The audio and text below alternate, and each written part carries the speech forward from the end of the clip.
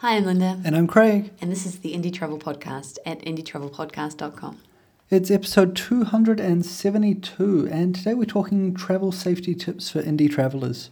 Yeah, I think it's a pretty important topic, actually, travel safety. Yeah, we want you to stay safe out there and have a whole lot of fun. Yeah, well, travel is a safe enterprise, I'd say. I think you're just as safe while travelling as you are at home, although there are other stresses. So, it's definitely worth thinking about. And that's what we're talking about today. Yeah, and thinking about having fun, this week has been good. We're in a little small town. You might remember a week or so ago we were talking about the best places to visit in Austria, and we talked about lots of the cities. And at the moment we're back in small town mode. We're in a little place called Vitra, which you've never heard of, and it is up near the Czech border, and it is fantastic. It's amazing. It's one of these tiny little old towns. It's a walled town, but they've been keeping the town centre really well renovated. All the houses are different colours. It's got a town wall that goes all the way around. It's got a really nice castle. And last week we did a night watchman's tour with an older guy who was doing the night watchman's tour. He was dressed up as a night watchman. And he took us to all sorts of really cool places. He explained the graffiti. One of the houses is not the graffiti as you might think, but that old style of etched-in graffiti. He explained that. We saw a water system that was only recently rediscovered that used to give water to the town. We saw a house with a ceiling that was dated from, the 1500s or something. It was amazing. Yeah, it's been great. And then on Saturday, we headed up to České Budějovice, which is the home of Budweiser.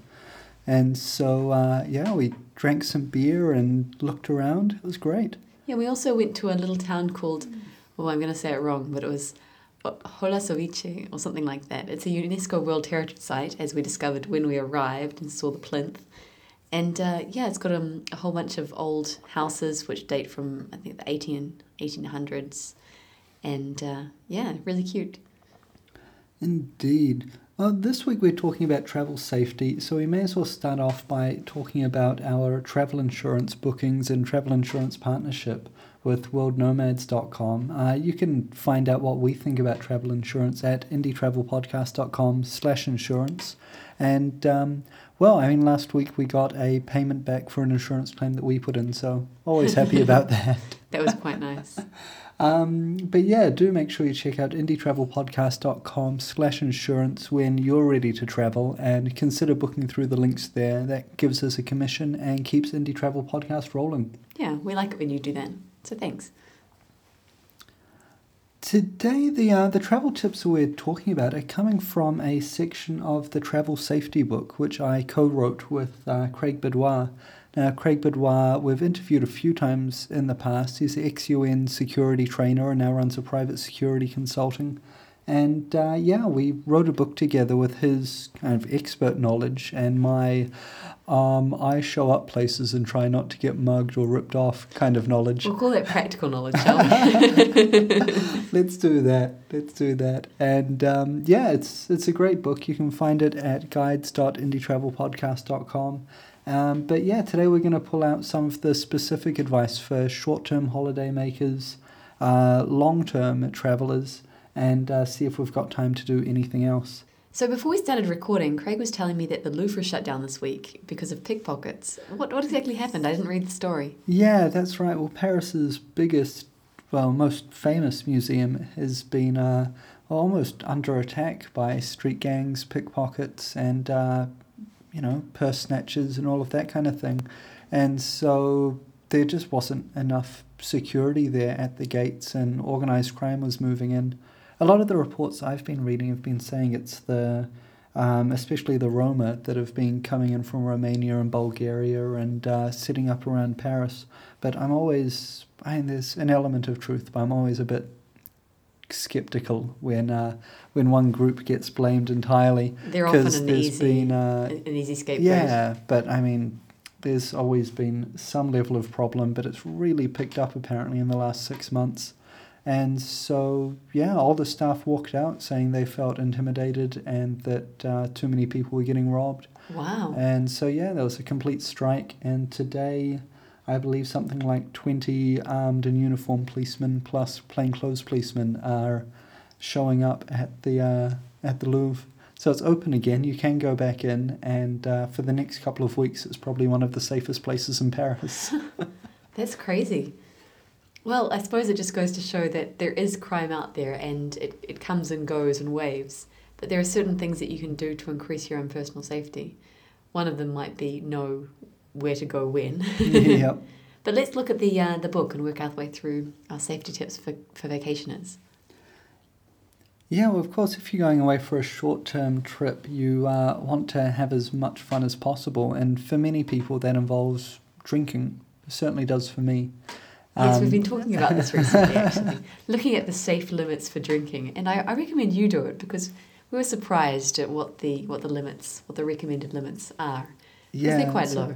It certainly doesn't quite match with our lifestyle. So we're working on cutting down a little bit, I think. Yep. But yeah, the point is watch what you're drinking. A lot of the accident reports that come in because people were drunk and fell off a wharf or tripped over or just cut themselves on glass on the street or something silly like that. So yeah, while it might be time to cut loose, also, as always, drink responsibly when you're not in a place that you know well or not with people that you know well. Yeah, and when you're traveling, you're not going to be in a place you know well. You're in an unfamiliar environment. So, have a drink or two fewer and keep yourself under control.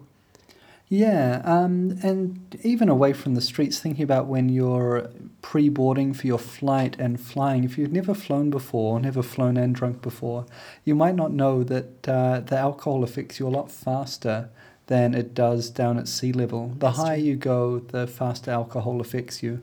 I remember reading once that if you're in a plane, every 1 unit of alcohol affects you as much as 2 would on the ground. So 1 beer is like having 2 beers. Yeah. Which means that if you have 1, it's like having 2, so just have 1. Yeah. Don't think this is a quick way to have to a happy moment. No. Yeah. Yeah, it's quite easy to get toasted on a plane, even with those tiny little bottles of wine they have. Yep. It's just 2 or 3. Never had 2 or 3 on a plane, Greg. What are you talking? Yes, we have. Every Trans-Tasman flight, you get a couple of those little bottles. Yes. Although these days, now that Air New Zealand has got their new system where you can buy just the seat or seat and bag, we don't usually get the free drinks. Yeah. It's unfortunate. It's tragic. So alcohol is one of the largest causes of just everyday accidents when people are travelling, and also obviously it makes you an easy target if criminals are operating in the area, and it can make you just look like an idiot on a plane, and that can have rather dire effects as well. Yep. Well, it's not just crime as well. I mean, alcohol plays a part in all sorts of incidents. Remember when we were in Riga? And we were just having a nice drink. We saw these herds of guys out on their stag do's. And we were talking to a local and she said, oh yeah, here it's illegal to wear kilts. Mm. And we thought about it and we realised there's only one reason why kilts would have been banned. Raucous Scots getting a bit drunk and making a public nuisance. Yeah. And they also have made well, I'm not sure if it's a criminal offence, but it's a jailable offence to urinate in public there. Once again, trying to curb most places it's illegal. I mean, did you hear about those 2 Spanish women who were in New Zealand? They got caught by the cops urinating in a KFC car park. And the cops came up and said, what are you doing? And they said, oh, in our country it's fine, which is not true. I mean, yes, people do urinate in the streets in Spain, but not usually women, and they don't usually have the gall to say that it's, legal. Sounds like a good way to talk your way out of it, though. Yeah, I think they got away with it. But yes, it's never a good idea to urinate in public, just for your reference. But in many places, it is actually illegal. Yeah. And the fact is, you're more likely to do something like that when you're drunk. Yeah, so absolutely drink. I mean, we're in the oldest beer-producing town in Austria right now, the first town to ever have a license to make beer since, Austria was Austria. No, it must have been much older than that because it would have been part of the empire when it was the Austro-Hungarian Empire. Yeah, it was wow. So, yeah, since the 1300s, and we've certainly been trying as many different types of beer as possible. There's a really nice ginger beer that's kind of a seasonal one. It's it's winning so far. Yeah, they've got some Pilsner hops or something like that in it. Really gives it some bite. It's lovely. So yeah, by all means drink, but watch what you drink. Take the normal precautions you would at home if you're out clubbing, and yeah, just be careful in an unfamiliar environment. Now, we mentioned earlier about insurance, and it's always worth at this point, before you go away, make sure that you are insured and make sure to read the small print on your insurance policy. I don't want to talk about that in too much depth because we have done lots of podcasts about insurance, but it's always worth reminding you. Yeah, look at what you're insured for and make sure your cover matches the types of activities you're going to be doing. And think about the things that might go wrong. Like when we were going to South America last, we were looking at maybe going to the Galapagos. And we wouldn't be doing anything overly strenuous, but we'd be hitting around. And there was just a weird little line in one of the insurance policies we were looking at that made me go, I think that going out to the Galapagos Island would invalidate our travel insurance during that period because we were more than so far away from a hospital or whatever the wording was. Like, that's really weird. And so make sure you do read that small print and make sure you are covered for what you're going to be doing and where you're going to be doing it. Now, in many countries, you're going to stand out. You're going to look different. I really like being here in Austria because I look the same as anyone else. In fact, I went for a run yesterday. And a man said, hi, they quite often say Grüß Gott. And then he said something about being on the Vienna Marathon, which was held yesterday. And I just smiled and nodded. I kind of laughed. But he obviously thought I was a local, or at least that I spoke German, which I don't. And it was nice. Whereas when I'm in Asia, I always stick out like a sore thumb. I can never blend in. I always look completely different. So sometimes you're going to blend in, you're going to look the same as everyone else, and sometimes you're going to be the tourist. And there's no way to get around it. You can't change your physique, unfortunately. No, you can't. I remember when we were going to Turkey for the first time, we were heading to Istanbul, and we were kind of briefed and told to dress conservatively, like long sleeve shirts, long trousers, not shorts and t-shirts. Women should always cover their shoulders. Yeah, and so we thought, right, this is good advice. It sounds right, good. And we got there, and there were locals wandering around in some of the shortest miniskirts and skimpiest tops I've seen anywhere in the world. And one of the first people we saw was a naked man lying on the side of the road. Yeah, that's right. So, yep, as tourists, as visitors, I certainly felt more comfortable dressing with the more conservative groups of people. But yeah, blending in doesn't always mean being conservative or dressing conservatively. And so, yeah, it pays to go in conservative, figure out what's going on, and just change and adapt and make sure you fit in as best you can. Yeah, that's right. I mean, wear clothes that make you blend in. Wear the most normal clothes that you can.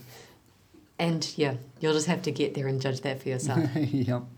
A good piece of advice if you're going somewhere for a while and you're just leaving home is to bring older clothes with you. Old clothes that you think have just a few more weeks of wear in them. And then after you arrive, you can shop locally. And then you're wearing local labels and, and that really helps just to stop you looking like a fly-in, fly-out visitor. Yeah. So you might still look foreign, you might be, 7 foot tall in a land of 4 foot tall people and really stand out no matter what you do. But at least you look like you've been there for a while and you're integrated. Although make sure you ask around and find out which clothes are most appropriate for your sex. In Layla's book, The Baby Boomer Guide to Solo Travel, she tells a story about how she went out and bought a really nice outfit, a longie, and the tailor was trying to explain something to her and she just couldn't understand, so she bought it and went back to the guest house, only to find that she had bought a man's outfit. Yes. And it was really inappropriate. Yeah, so she thought she had this beautiful piece of clothing, which she did have. It was, just, I guess, the equivalent of me wandering around here in a what's it called, a dirndl. Yeah, really inappropriate. I'm not sure if it was Layla who told the story or one of the other women who told their story within the book, but it was, that one really made me laugh. Well, those safety tips apply for short-term travelers and long-term travelers. But some of the things that affect long-term travelers more are things around fraud and cyber theft and identity theft, because you're more likely to be out of touch with people for so much longer. I read about a backpacker who was traveling through Southeast Asia, and she had obviously been in an internet cafe or used a Wi-Fi network, and someone had sniffed her password, and or she left her Facebook logged in or something like that. But criminals managed to get into her Facebook account.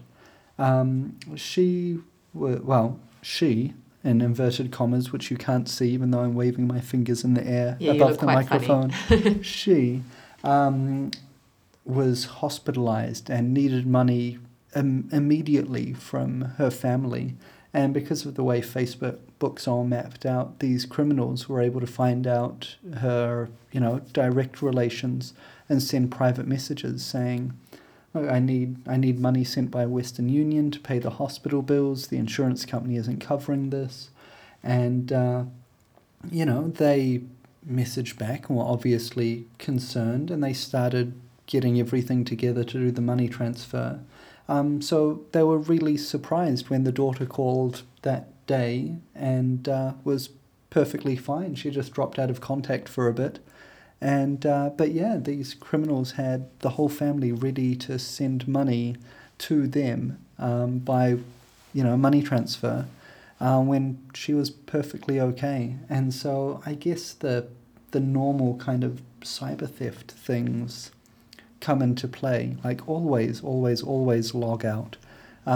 Clear the cookies if you're on a public machine before you use it and after you use it. If you can, carry your own operating system or your own kind of internet browser on a USB stick and plug it in and run everything through that. Mm-hmm. And that stops any keyloggers, any software keyloggers from being able to pick stuff up. And never use banking and things like that in public places. I suppose the easiest way to get around this is to take your own device. Have a smartphone or a tablet or some small electronic device that can connect to the internet with you. And then you can just use a Wi-Fi network to connect to the internet. You're not using a public computer. Most hotels and internet cafes will have Wi-Fi available, and that really gets around the problem of dodgy computers. Yeah, do remember though, if the Wi-Fi network's open, if you don't need to put a password in, it means any data you're sending and receiving is not encrypted as well. So if passwords are being sent in plain text, you're going to be stuffed anyway. Just look out for yourself out there. When I was writing the book, there was a security report that said over 600,000, that's more than 500,000 logins were compromised each day at Facebook. For Facebook, wow. And I don't know exactly what that means. I'm guessing that's mainly people leaving their laptops open and people just being able to log in. But I'm guessing there's some password sniffing or brute force attacks or something like that going on as well, because that's a lot. So there's lots of reasons why this situation might have happened with the girl whose family was approached for money. It could have been keylogging. Someone recorded her password as she entered it. She might have just forgot to sign out. But I think communication could have definitely saved the day. If her family had tried to call her and talk to her in person before sending the money, or if she just told them she was going to be offline for a week, that might have really helped. So if you're online all the time, tell people. Another thing you could possibly do is have some sort of password. If you're going to ask for money, always use that one password, I don't know, whatever it could be, Bluebird or something, so that your family knows that it's you, rather than some people trying to get money out of the family.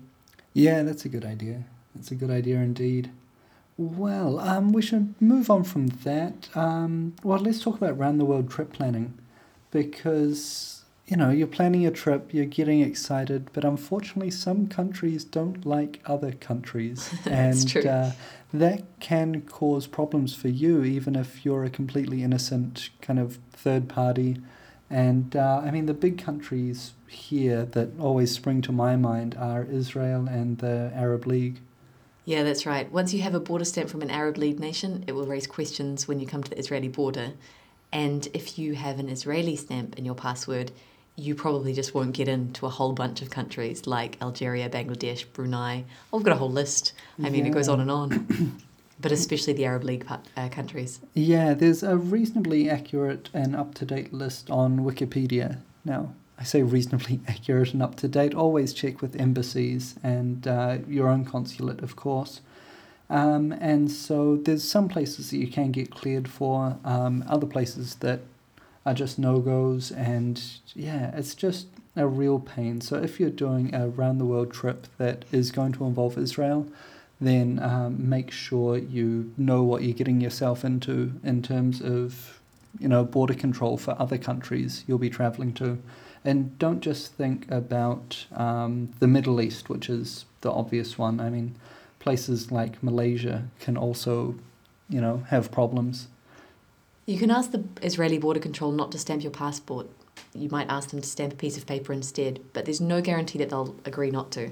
So don't have plans that force you to fly out of one of the countries that won't let you in if you have the stamp. Yeah, it's best to avoid that. Quite a lot of people can get 2 passports. Yeah. Who were we talking to? Someone recently. Oh, yeah, it was our Austrian friends, Birgit and Felix. They had a problem at a border, and two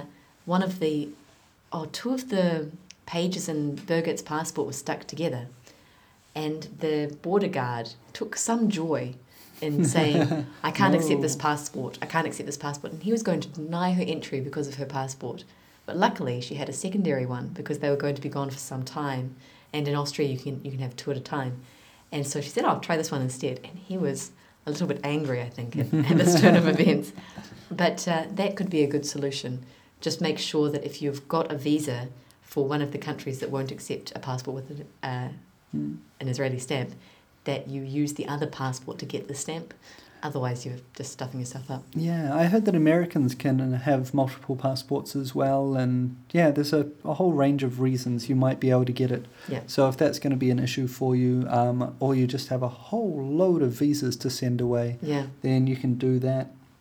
Something that isn't in the book but affects me and might affect some of you is having 2 passports from 2 different countries.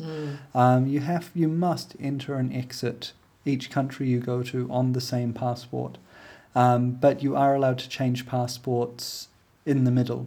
So you can leave on one country and then change over and change onto the other one. But you might get some funny looks and might have to explain to people why you're changing or things like that. So I'm always a bit cautious with it and tend to only change if I'm, if there's a really good reason for it. If there's a good reason, I normally start and finish on a whole trip, a whole multi-year trip on the same passport as much as I can. Yeah, one year we were travelling through Europe and Craig got all jealous because I was getting a whole bunch of stamps as we travelled around Europe. And so we were on a train going from Austria to Poland or something, and he decided, I'm going to switch to my New Zealand passport. He was travelling on the British one. But what he didn't remember was that we'd entered the Schengen zone far, far, far away from where we were at that point, in the middle of nowhere, and he didn't have an entry stamp into the Schengen zone. So the poor border guard took the passport, was flicking through the pages, saw a stamp for entering and exiting Melbourne, the same for Fiji, and nothing else. And he flicked and flicked and flicked and couldn't find anything. Eventually he gave up and just stamped the passport and continued on his way. But it could have been a terrible time. I mean, Craig could have got into a lot of trouble. Really, it was a dumb thing to do. It really was, and that's why I didn't write a travel safety book by myself. Yes, there are certain things you learn as you travel and certain things you just really should know. So, I mean, we're talking about travel safety, and you do need to take precautions to be as safe as possible, but you will make mistakes, you will do stupid things, don't beat yourself up over it. Well, if you learned something new from this podcast or something that made you go, hey, yeah, that was a dumb thing that Craig did, or something you go, oh, I might have done that too, then the travel safety book will have 100 more moments like that for you as you read through it. You can pick that up at guides.indietravelpodcast.com, and if you use the coupon code 272, that's the number of this episode, 272. We'll put a 10% discount on there for the next little while. Oh, that's nice of us. Yeah, I thought so.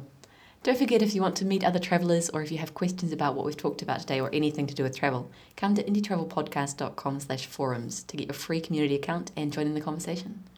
You can also help the Indie Travel Podcast stay travelling by booking through us. indietravelpodcast.com/flights/hostels/insurance when you're booking travel online. Also, check out the latest tours and promotions at tours.indietravelpodcast.com.